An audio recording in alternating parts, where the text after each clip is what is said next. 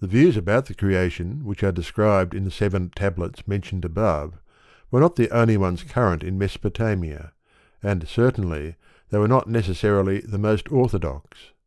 Though in the version of the legend already referred to, the great god of creation was Enlil, or Marduk, or Ashur, we know that in the legend of Gilgamesh, 2nd tablet, it was the goddess Aruru who created Enkidu, Eabani, from a piece of clay moistened with her own spittle.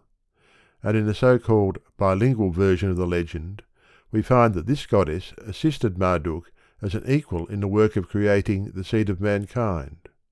This version, although Marduk holds the position of preeminence, differs in many particulars from that given by the 7 tablets, and as it is the most important of all the texts which deal directly with the creation of the heavens and the earth, a rendering of it is here given.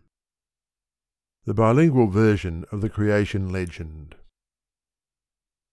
The holy house, the house of the gods in the holy place, had not yet been made. No reed had sprung up, no tree had been made. No brick had been laid, no structure of brick had been erected. No house had been made, no city had been built. No city had been made, no creature had been constituted.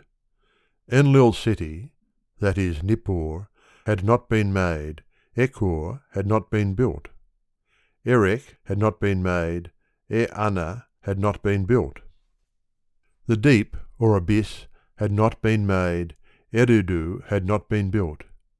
Of the holy house, the house of the gods, the dwelling place had not been made. All the lands were sea. At the time that the midmost sea was shaped like a trough. At that time Eridu was made, and Esagil was built. The Esagil, where in the midst of the deep the god Lugal-dul-Azaga dwelleth. Babylon was made, Esagil was completed.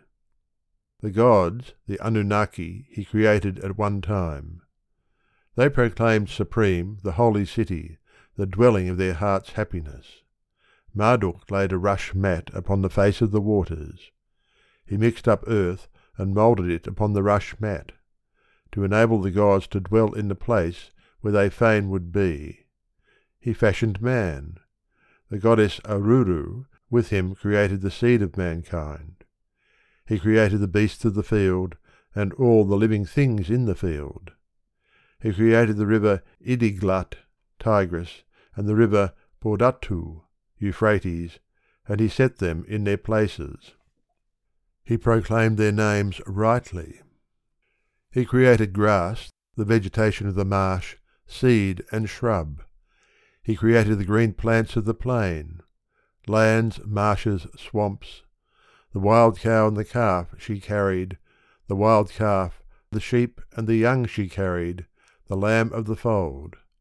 Plantations and shrubland, the he-goat and the mountain goat.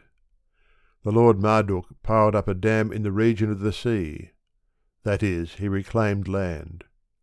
He made a swamp, he founded a marsh. He made to be, reeds he created, trees he created. In place he created. He laid bricks, he built a brickwork. He constructed houses, he formed cities. He constructed cities, creatures he set therein. Nippur he made, Ekor he built. Erech he made, Anna he built.